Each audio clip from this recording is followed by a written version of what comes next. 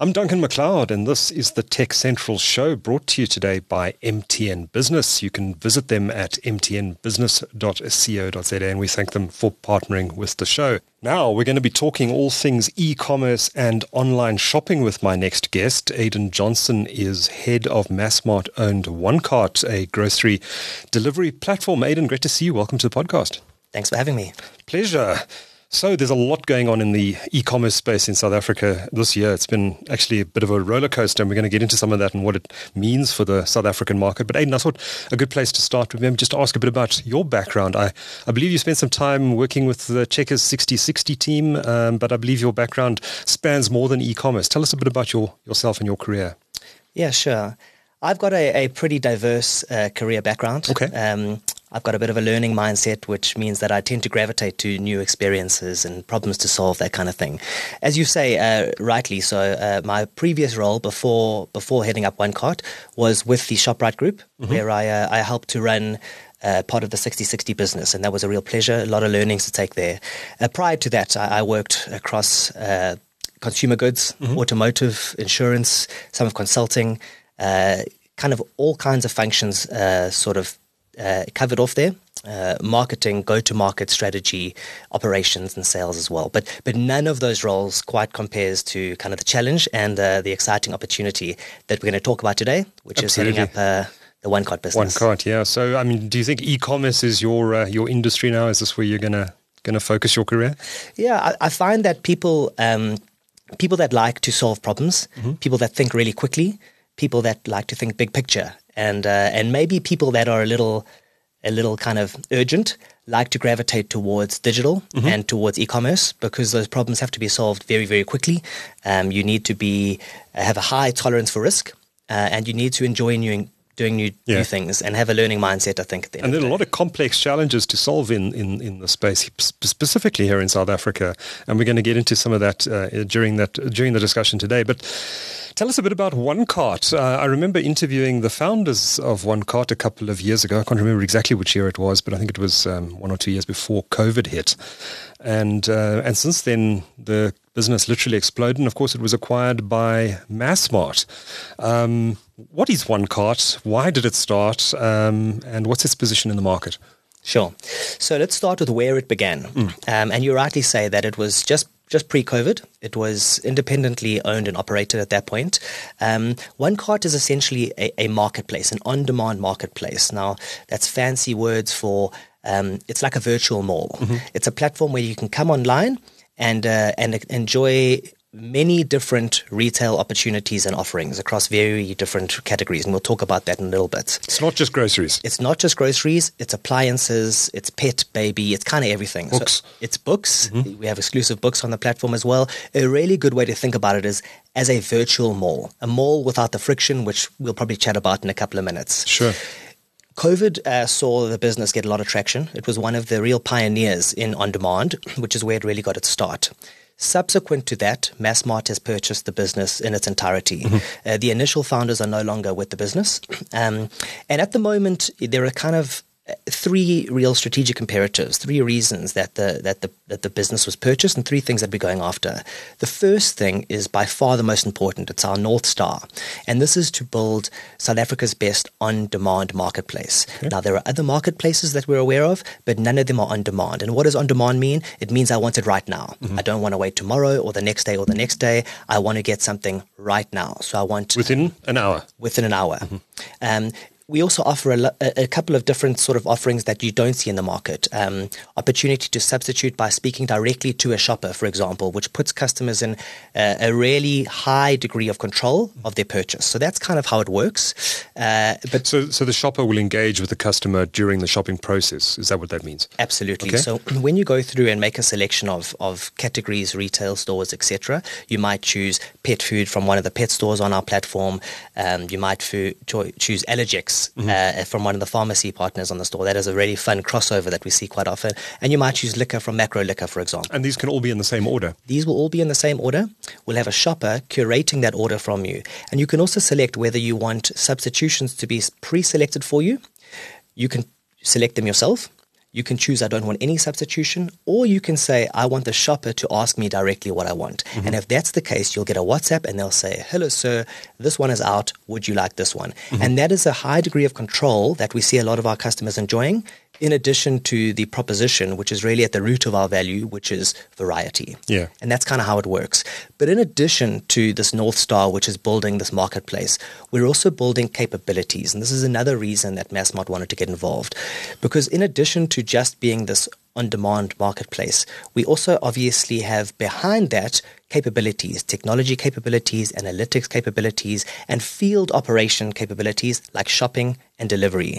And the idea is that we make those available to the Massmart banners, the macros, the games, the builders.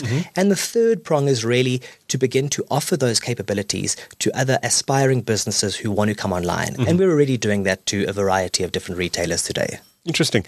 Now, Massmart obviously owns a bunch of retail stores in South Africa. Massmart, in turn, of course, is owned by America's Walmart.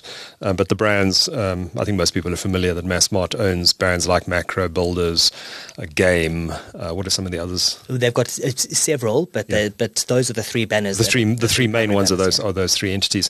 But OneCart has historically and continues to work with other retailers, companies that would have historically and are competitors to Massmart. I'm talking about Clicks, Pick n Pay, Woolworths, and others. And of course, also the macro brands, the Massmart brands sit inside OneCart. But it's an interesting strategy for a big retailer to have a business within its group that provides online shopping to competitor retail brands. What is the thinking behind that? Sure. So I think it's important firstly to say that OneCart operates completely independently of Massmart. We don't operate out of the same building. We don't share any of the sensitive data. Of course we don't. Otherwise the value proposition would kind of erode away. Right. So we're a completely independent but wholly owned subsidiary. By the way, we're not the only subsidiary. We also share subsidiary status with a delivery partner, for example. The idea is that in addition to the marketplace being essentially a revenue generator, that while we build this marketplace, we are also building these capabilities. The capability to offer rapid fulfillment and delivery to the likes of a Macro or a Game, which are within the same stable. So while the marketplace is independent and agnostic, the muscle that we've built to develop the marketplace can be offered directly to Massmart rather than them using third-party suppliers. Okay, so there's value in Massmart owning this business because there's learnings they can get for which they can then apply in their own e-commerce operations? That's exactly how to think about it. Okay. Great. So Massmart obviously has its own e-commerce strategy and has been doing some very interesting stuff in the last year or two in terms of relaunching the Game website, macro websites, and other online offerings. How does OneCart fit in with that Massmart e-commerce strategy, or is it really a separate entity that kind of doesn't fit into that group strategy around e-commerce? How do the two businesses communicate, work together? Yeah, sure. So I guess, as I mentioned before, the marketplace element of OneCart, the customer-facing proposition, which is completely independent, shares very little with the Massmart group. It has to, in order to kind of... Otherwise, Woolworths and Clicks wouldn't work with you. Absolutely. Yeah. So there's very little that's shared. All that is shared is the capability. The degree to which OneCart can very successfully build apps, run analytics, run call centers and support centers, run a field operation of shoppers and drivers, and then offer those capabilities where needed into what we call the Massmart banners, which are the three Massmart big brands, the Game and Macro and Builders. So they might take some of the processes and technologies that you've built for OneCart and say, hey, that's a really good idea. We could take this bit and use it on the Game website, for example. That's a great example. So you might find one of those banners say, what would really accelerate our integration and our adoption into e-commerce would be a rapid fulfillment within the store capability. OneCart, can you do that for us? And you might find a different one says, we're really struggling with our delivery partner. OneCart, can you do that for us? And you might find a third says, we're really struggling with our customer service. OneCart, you do that very well. Can we use that from you? So they can cherry pick capabilities according to their needs. And that really is kind of the second prong of the strategy. Okay. Well, take us through how the OneCart business has grown. I don't know if you're able to disclose raw numbers, but maybe you can, if not, maybe you can give us an indication of the growth in percentage terms. What have you seen perhaps since COVID? How has the OneCart business grow, and what is the market looking like in 2023? Sure. So pre-COVID, the business was obviously fairly nascent. COVID, it did really well, but it also attracted a lot of entrants into the market, which weren't direct competitors, but the propositions do overlap, which saw a bit of a leveling off of the business. However, it was still a very strong player in the on-demand space. At point of buyouts, that's where we really went through a process of kind of replatforming and kind of growing up. That meant a brand new app, a brand new website, which is about to roll out, and a brand new kind of recommunicated proposition. What is this all about? How does it work? By proposition, I mean proposition to customers, but also proposition to other retail merchants, either to come onto the platform or to use our capabilities. So the business really went from kind of a one-trick pony into a two, into a three. It's now far more diverse. Our field force has grown by about 100% in the last 6 months, and our sales are up, I wouldn't say by that amount because things have leveled off, but we're now at the beginning of the hockey stick. We've really been stabilizing, replatforming, growing the business in the right areas, and kind of future fitting the key areas for growth, sales, technology, for example, getting ready. And that preparedness has kind of set us up very well for a very strong Q4, which we're seeing now. And at this point of growth, the challenge really isn't bringing in orders. It's maintaining stability, operational stability, and fulfillment, and that is the focus right now. All right. So you're very, very busy with orders and stuff. But you mentioned the J-curve or the hockey stick for OneCart.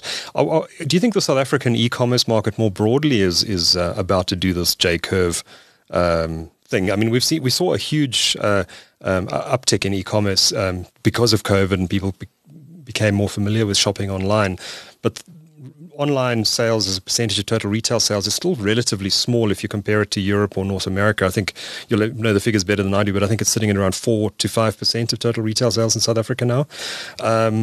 Does that change radically in the coming years? I think it does. I think to answer your initial question, you have to look at how nascent e-commerce is. And you're right, it's hovering at around 4%. That is to say 4% of all retail sales come from online channels. Now that is very small. But it's massive growth from where it was before COVID, right? Sure, absolutely. But I think the first thing that means is we're all still students here. Okay. Though very few of us will tell you that, but we're right at the beginning. I think if you kind of have to line up the fact that we're so small as a percentage of total retail, and you line that alongside the number of kind of friction points or problems that we have today in the market, really basic problems like getting groceries delivered, getting a parcel delivered with visibility and security, the number of solutions is nowhere near the number of problems that we have in South Africa. I think that we are primed for a real sort of acceleration. I think that the entrance of a couple of big people, I'm sure you'll reference them in a moment, are really going to rise the tide. And I'm very excited. I think we needed some big players to kind of step in and keep us honest and force us to accelerate and adapt. And I truly think that this is a great time to be in e-commerce because we're about to see a rise, which is going to mean we're busier, we're probably a little more tired, but it's a time that I think we're going to see an explosion of innovation and kind of new solutions to problems that we've had for many years. So we're 4% of total retail sales now in 2023. Where will we be in 2030, do you think? In 2030, I think the easiest way to look at that might be to line us up with other markets that are also developing, going through some of the same struggles that we're going through, but have managed to break through a ceiling. And by 2030, I'm not saying that we'll be in double digits, but I think that we will probably be towards double digits. It's going to rely on a lot of things. It's going to rely on, I think, talent coming into the market, big players coming into the market, one of which we have, one of which we won't talk about because it comes in under the radar. It's a fashion app, but there are going to be more of those coming in.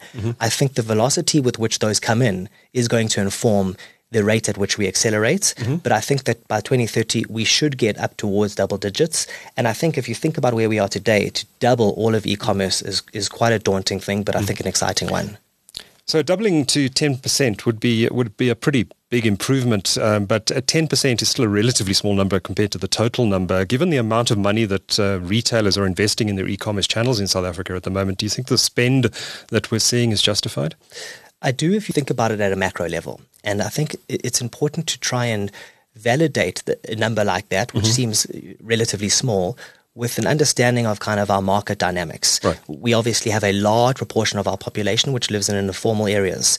Now that takes infrastructural progress and acceleration. It's not going to come from sort of government assistance, but it probably is going to come from the big players, which is why at a macro level, I believe you need big players to put down heavy investments, not just in their services, but also in infrastructure. And there are players now laying cable and fiber in some of the more remote areas of the country. I think that that's how you start. And I think that to get well above double digits into the 20s and 30s requires that that infrastructure is laid. And I think that that process is beginning now. And post 2030, I think that we will begin to reap the fruits of that infrastructure being laid. Okay, so maybe let's talk a bit about those challenges that they're going to have to be overcome if we're going to get to those sort of percentages. I know that there are a lot of people living in informal areas in South Africa where there actually are no addresses, for example, making it more difficult for fulfillment. But I imagine that's a challenge. But what are some of the other challenges that are unique to South Africa that local retailers are going to have to overcome that maybe an Amazon in the US never had to? Yeah, so I think, addresses is one. I think another one might be security, for example. Many of us are in the delivery business now, which is an important leg of any of these services. But security is an issue. We now have delivery drivers driving into more dangerous areas and not wanting to drive into those areas. So there's an argument to be made for securing both the goods. But I think there's a more sustainable solution there, which a couple of players are moving into, which is partnering with local communities in order to kind of provide a social upliftment piece and also a service delivery piece. That is a different approach to solving this idea of dangerous areas, security, for example. And I think at a broader level, South Africans love to talk about problems. We're really good at talking about why we can't do things. We talk about the lack of acceleration into e-commerce being a result of a lack of government assistance and support in network infrastructure, for example. But I don't think that's the right way to think about it. I think that, when I hear people talk about that, I wonder to myself whether the guys at Eskom Push would call rolling blackouts a problem, or whether the guys at Sweep South would call a lack of government stepping into the domestic services area a problem. I don't think so. I think it just changes the frame slightly. And if we were able to change our mindset like that, I think we definitely could come up with solutions. We're a very, very entrepreneurial people. It just takes a shift in mindset to come up with those solutions. And I don't even think we're scratching the surface. Interesting stuff. So you hinted at it a bit earlier. We know there's a very big e-commerce player launching in this market next year. I think everyone knows I'm talking about Amazon. They have finally communicated that their retail marketplace will be launching in 2024. How does that change the market here in South Africa? I think it depends who you are. So let's start with the retailers. If you're a retailer and you sell to a customer and you don't have an online proposition, now's the time to move. Now, I know that that's scary. There's massive capex. It's a scary thing. I'm on the road a lot speaking to a lot of these retailers, but there are much easier ways to get into it. Join a marketplace that exists, for example, join an on-demand marketplace, speak to OneCart. There are many of us. So you need to have some skin in the game by the time Amazon arrives. That's what I would say to retailers. As far as the players that are already there, it's scary. It's daunting.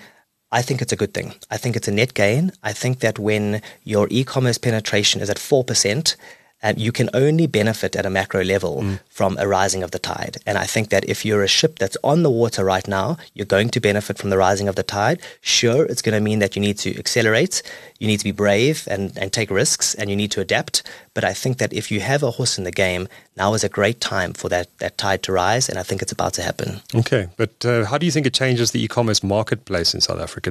What does it mean for consumers? Does it actually have a big impact? I mean, I've spoken to some people who suggest that Amazon is actually going to be a bit of a damp squib when it launches because it's going to have the same suppliers as Takealot and all the other players in the market, and that it may have some alternatives, but it's not going to have the sort of range that you can get in, say, Amazon's US store, for example. And a lot of people are thinking the whole Amazon is coming here, but that's not necessarily the case.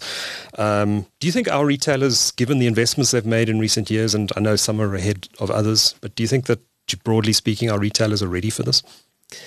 I think they're getting ready. I think that there has been an acceleration in preparedness for this for some time. It's helped that the announcement went out a long time ago. So that's helped everyone to kind of pull up their socks. And I think there is something to be said for the prowess of the marketplaces at the moment in South Africa. I also would just say, and returning to a macro level, that adding in a prolific competitor can only be good for the market. Yeah. If we were at 75% penetration, I'd be worried because the pie is already fairly saturated and someone's going to lose their lunch. We're not there yet. And I think we can only gain from some of the learnings that Amazon are going to bring. At the same time, you're right. They're going to use similar service providers. They're going to take learnings and executives from perhaps local entities. So there is going to be knowledge sharing. I don't think it's going to be a tidal change immediately. I think that there will be things that we learn, but I also think that there'll be things that they learn. And I must say, just stepping back for a second and running a marketplace, one more competitor with this kind of prowess can only be good for the consumer. And I also think it's going to keep us honest. It's going to force us to accelerate. And I'm actually looking forward to it. I think it's going to be exciting times. Yeah. Do you think it's an advantage that local retailers understand the local market intimately, whereas Amazon is coming into this market and operates mainly in developed markets? Do you think it's perhaps a big advantage for our local guys who are dealing with issues like crime and delivery issues and all this sort of stuff, which are perhaps unique to this market? How much of an advantage is that? I think it's a strong advantage, but I don't think it's an advantage that's sustainable because of the reasons that you called out earlier, which is the fact that Amazon is likely to call on some of the expertise of the local players. It's exactly what I would do. So there will be an advantage. Of course there will be. There will be local knowledge, which is incredibly important, but it'll only take so much time before Amazon learn a couple of these things. And I think at that point, maybe they start unlocking some problems for us that they've seen elsewhere in the world. Remember that some of the issues we're facing are not unique to South Africa. They're faced in many developing nations in the world, and Amazon is not coming to South Africa for the first time. They've been elsewhere all over in developing nations. They've faced some of these challenges. They've solved some, and maybe they're grappling with others. There's things that they can learn from us. But similarly, I'm sure that they'll bring some solutions that we can learn from. Yeah, you're quite right. It's not the first time they've been in an emerging market, and they've been in India for a few years as well. So they have some learnings. The other interesting one, I read an analyst comment a couple of weeks ago. I forget who said it, but it was an interesting remark that competition in the retail space is no longer just going to come from players who are actually operating in market, that retail is becoming very globalized. And I know there is friction, and anyone who's ordered from Amazon in the UK or the US knows that there is friction associated with it. But some companies, and Shine is an example, China's fashion brand Shine is a good example of this, that operating mostly offshore, yet selling huge volumes into the local market. Do retailers even need a significant presence in the South African market anymore to compete? And if not, does that change the dynamics of the game? I think that they do. I think that they can benefit from one. I think it's an advantage. However, I think it's time to accelerate and adapt, as I've been saying a couple of times, because I feel quite strongly that while everyone is talking about the big shiny green thing, Amazon, real competition is going to come under the radar. And Shine is a really, really great example. Everyone's looking left and from right. Suddenly a company that nobody's ever heard from comes in under the radar. And the first you see of them is viral videos on TikTok. And if you think that Shine is, an anomaly, a unicorn, it's not. It's the smoke before the fire. So that's coming. That said, Shine had to come and establish a presence, establish a reputation, and they had to do that through kind of price promotion and operational prowess, which means that they're at a significant disadvantage. So yes, retailers can significantly benefit from a local presence. There's brand equity there. Our retailers are extremely strong. They're trusted. And I'm willing to bet that if they had the same level of operational prowess and perhaps retail proposition that the Shines of the world had, then they would do fantastically well. It's just the fact that China is coming in with a vastly different operating model and one that we're going to need to adapt to, which has some of the retailers on the back foot. But again, I think that they have all the advantage if they can just learn, adapt, and accelerate. So local retailers should actually look at what China is doing and how they market themselves, how they communicate with customers, how they go-to-market strategy, etc., and adapt that locally. But the real advantage for local retailers is that they're local and that they understand the local market conditions. Yeah, so I think a few things. One, I totally agree. They understand local market conditions. That said, though, think about where the Shines of the world are coming from. They have very similar market conditions in places like China, Bangladesh, India, for example. So they have some of the same challenges. But, don't turn your nose up at the idea of how strong these brands are, the reputational equity behind these brands. People want to invest in our big retail brands. They're fantastic. Our grandparents use these retail brands, so they want to back our own horses. But we got to compete at the same level.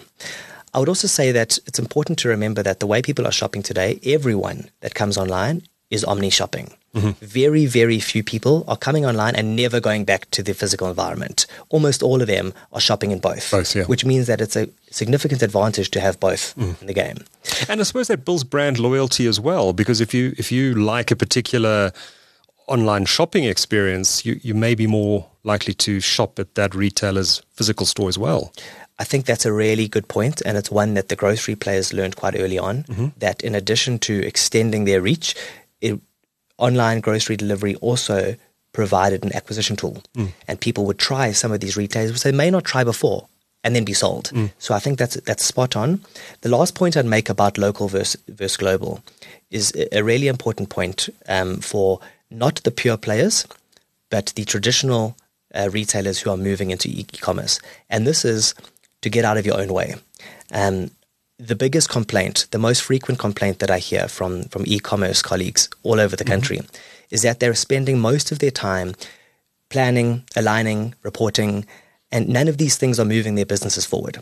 And I can promise you that the likes of Shine are not. They're out there selling and moving product across the borders. So as long as we continue to operate as big, heavy, traditional retailers, we are not leveraging our advantage. We need to get out of our own way, be much more adept, agile, and accelerate growth into e-commerce by getting out of our own way, I'd say. How digital are retailers going to become? I mean, we saw how banking has transferred or transformed from this staid old thing that you did in a building in the CBD or in your local shopping center into something you access on your phone, and banking really is a digital service now. Does retail go that far as well? It's a really interesting question because we've seen examples of yes and no. We've seen a handful of super apps a couple of years ago which aren't quite getting the traction that everyone thought that they'd get for various reasons. But at the same time, we've seen some of the big retailers do exceptionally well, and we do see a sense of convergence. By that I mean retailers who were offering one proposition now moving into another proposition. We see, for example, the takeaway guys now offering groceries, the grocery guys now offering pets, and vice versa. And I think that where the value proposition and the differentiator maybe in COVID was something like speed and reliability, essentially operational prowess, I think that that's going to move to the degree to which a retailer can offer something outside of its core competency. Because if you're grocery and you're trying to go into something else, well, that's not your core competency. But if you can do it, I think that is where convergence is going to benefit the few. But that's a real challenge, I think, crossing over into a slightly different proposition. Interesting. I wanted to get your views on subscriptions because your former employer just, in fact, announced a 99 Rand a month subscription where you get various benefits, etc. It's kind of the Amazon Prime model, or maybe the Amazon Prime Lite model, been very successful in the US. Do you think the subscription model is going to find traction in South Africa? Is it something that OneCart is looking at? I mean, of course, we're considering it, as a subsidiary of Massmart and therefore Walmart. Walmart has a hugely successful subscription model called Walmart Plus. And, and so yes, it's always on the radar. I think it's important to remember the purpose of it. So let's say, for example, it's a defensive play to stop switching. It's about loyalty, right? I guess so. Yeah, it's about loyalty and frequency. But I believe that the strength of a subscription is rooted not in the price point, but maybe in what other need states this player can serve to stop me going elsewhere. So as I talk about convergence and one player going into someone else's space and vice versa, the propositions within that stable need to be strong enough to stop me going somewhere else. And that's a big if. If I'm loyal to a certain pet store or a pet store that stocks my favorite pet brand, then I'm very unlikely to move into another area, for example, a retailer in pet that doesn't, for example, stock those. So it's a big if, and I think it's not going to depend so much on what that price point of subscription is. It's going to depend on the value that I get from the other services within that ecosystem. I'm not sure we're there yet, but it's certainly a race for the big retailers to try and converge and offer a whole variety of need states. It's interesting. Do you think everyone's going to do this at some point? It's clearly worked well for Amazon in the US. I haven't looked at the Walmart numbers, but it's clearly worked well for Amazon.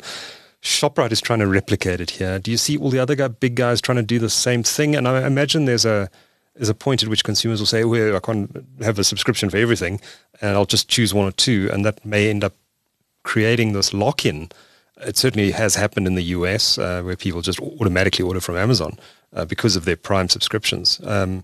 So that lock-in has been created. Do you think, is there space in the South African market for everyone to be doing this? I think it helps not to be first movers in this space and to look at what's happened. By that I mean not to be first movers in offering subscription and not to be first movers as a country who's going through this evolution, to see where this heads. Again, I'll return to my belief in that the value of a subscription is in what is offered within the subscription, not the price of the subscription. Yeah. So why is Amazon so strong? Well, because it's got two of many very, very strong propositions. It's got Amazon and it's got Amazon Prime. Those are very strong. If Amazon Prime wasn't strong, would that be compelling enough? Well, maybe not. But I think it's very important that you have 2 or 3 very strong verticals within that ecosystem to keep people in. I think that it's great to be first mover and you capture a lot of the market. However, remember that market is 4%. So people are going to look and compare and they're going to choose. And we do see, as you mentioned, the US getting to a point where people are saying, for example, in streaming, I can afford 1 streaming service and 2, but 3, and they're going to begin to select. And we almost come full circle back to the beginning again. So I think it's going to come back around to the value proposition offered, not just, for example, a single value proposition, but a series of value propositions across the need states. Yeah. Beyond those subscriptions, though, obviously retailers are trying to deliver goods as fast and as efficiently as possible at the lowest cost for the consumer, et cetera, et cetera. But are there, beyond things like subscriptions, what other options are there for retailers to create that lock-in and that customer loyalty beyond your traditional loyalty schemes? I think loyalty is done very well in South Africa. I think it's a very strong area that we've done very well in banks and retailers alike. My personal belief is that variety wins at the end of the day. I think South Africans are very loyal to brands. I don't just mean brands of products, but brands of stores and products, as well as retail brands as well. I personally believe that a subscription that locks me out from choosing my favorite, for example, pet or baby or sporting brands is probably not for me. So a 99 Rand, for example, 120 Rand is not going to appeal to me personally unless within that ecosystem I have my favorite brands. So I personally believe that the marketplaces at the moment are the place to look. As long as they are offering all of the variety, my favorite pharmacy, my favorite pet store, my favorite baby store, and so on and so forth, that is probably where I would look first, rather than trying to lock in loyalty through a subscription service. What is OneCart's business model? How do you make money? Yeah, 3 ways. So the one is that the merchants that come onto our platform, we agree a commission model with these merchants. We try to keep to in-store pricing, of course, and we agree a commission model based on several kinds of tiering sort of methodologies and rebates, etc. But we try to keep it quite simple. That's the one way. The second way is kind of media sales. So we obviously work with a lot of suppliers to place media on and off of our page to try and get people clicking through and purchasing those products and making them aware of those products. The next way is through our capabilities. So we're selling these capabilities as component parts. There are retailers out there who say, we need someone to help do our shopping and our merchandising and our picking. And we have others saying, we need someone to help us with our analytics. And we have others saying, we need someone with a rapid delivery. And that's the second piece. And the third piece is through our capability offering to Massmart, who are doing a very similar thing. So there's 3 ways. There's one in the marketplace, there's one in our capabilities to the market, and there's one in our capabilities back to Massmart. So you'd even consult with a client that wants to come on and say, this is the way to build an e-commerce operation. This is how we can work together. This is how you need to re-engineer your processes internally to be able to do this, etc. Those are all capabilities that you'd engage with merchants on. Yeah, in fact, I'd go one step further. Most of the merchants that come on board and that we're talking to now first come on board with the marketplace. Thereafter, they say, can you do some of these for us? And thereafter, perhaps say, let's talk about end-to-end service. We always suggest that they first come onto marketplace because it's such an easy entrance into e-commerce. There are no setup or startup fees. You're only paying a very small and marginal commission, and you learn along with us. And then you get to a point 6 or 12 months down the line where you say, maybe we could do this ourselves. What capabilities do you guys offer? And that's step 2. And step 3 might be, why don't you do this for us? But we always begin at the beginning. It's a great sort of petri dish for retailers to come online and see, does this work? Is this attractive to our customers? We would always suggest that rather than going all in with heavy capex at the beginning, if we're not quite sure if the value proposition makes sense online. We've seen some retailers launching dark stores, I presume to fulfill items that are purchased fairly frequently. Actually, I'm not sure about that. It might be for the less frequently purchased options, but we've seen a couple of retailers announcing they've opened dark stores which consumers can't walk into. They're there specifically for the fulfillment of online shopping. Dark stores, something you're looking at for OneCart? Not right now, and the reason why is because it's very sexy sometimes to start with the solution and say let's open dark stores, but it's important to start with what problem you're trying to solve. So in Europe, for example, dark stores are like supremely successful. We've got the likes of Ghetto, Gorillas, etc. But what can dark stores fulfill? Well, they can fulfill very, very fast service to a very, very small area. What can't they fulfill? They can't fulfill fresh produce very well, for example, because it's difficult. They're actually purchasing from a fulfillment center, ideally, housing in a warehouse, and then fulfilling to a very small area. Yeah. So I think you must be very clear on what you're trying to go after with a dark store. Now, the one use case for a dark store is exactly that. Let's put up a lot of these in very clustered neighborhoods, and let's deliver a very limited and curated selection very, very quickly. Great. The other one that you're talking about, I think, in South Africa is where you're getting to a point of saturation. You've got a retailer, for example, which is serving customers, but it's also serving online customers, which is great up until it gets to the point that you're wrestling with an online shopper in the store for your broccoli. It's happened to me. It's happened to most of us. And unfortunately, they know the layout of the store way better than you do. That's true. So they're going to win. When some retailers get to that point, they get to a point of saturation where they say, now we need a bit of an overflow. Okay. And that's a really different secondary proposition. Okay. Interesting. So you work with some of the biggest retailers in the country, but what about smaller guys who want to use your marketplace? There are some online marketplaces in South Africa that offer the fulfillment to SMEs. But I'm sure some of those smaller guys would love to participate in an on-demand marketplace for their goods. Do you only work with the bigger guys, or would you entertain conversations with SMEs looking to sell their products through your marketplace? I am more interested in the smaller guys, to be honest. We had to begin with the bigger guys because that's where traffic is generated from. However, with the bigger guys, some of them have their own direct options. The smaller guys do not. I think that the beauty in OneCart and any on-demand marketplace really is in providing a solution to the smaller guys who just aren't going to have the infrastructure to be able to do it on their own. Yeah. I also think that speciality, what malls call a long tail, is actually where the beauty of a mall or online mall lies. Anyone can look at any place to get bananas, for example, but where do you get your cigars or your ice creams or your cakes? That is really going to be the beauty of OneCart. It's going to follow the big guys, but we are already talking to the speciality guys because, as I say, I think that really is where the differentiator is. And there's also a piece which is really fulfilling, which is providing the ability for small guys to come online. There's one which is that it's attractive to my proposition, but there's a bigger one, I think, which is getting those guys online in a way that they just wouldn't be able to do without us. So if I'm an SME looking to sell the stuff, can I engage with you today, or will you be launching SME-specific services at some future date? You could engage with me today. We would probably have you upline in 4 weeks. In 4 weeks' time, okay. And it doesn't matter how big you are? We would actually prefer working with smaller people. Okay. They're very hungry, they're very focused, they're very dedicated. And I think there is a lot of loyalty that South Africans have to the smaller speciality stores, and we'd love to tap into that. Excellent to hear. Last question, where is OneCart going? What's this business going to look like? Let's not say 2030, because that is a long way in the future. 3 years from now, where are you hoping to take OneCart? Yeah, so as I said in the beginning, our aspiration is to be South Africa's leading on-demand marketplace. There's going to be a kind of a range of different marketplaces, but on-demand marketplace is very different. Yeah. It's offering hundreds of thousands, maybe millions of articles, but having them delivered in 60 minutes, which I can tell you it's fairly complex. Yes, I'm sure. But we're really excited about it. So by 2030, yes, I would love to see us head and shoulders above anyone else. And I imagine at that point, there will be other entrants.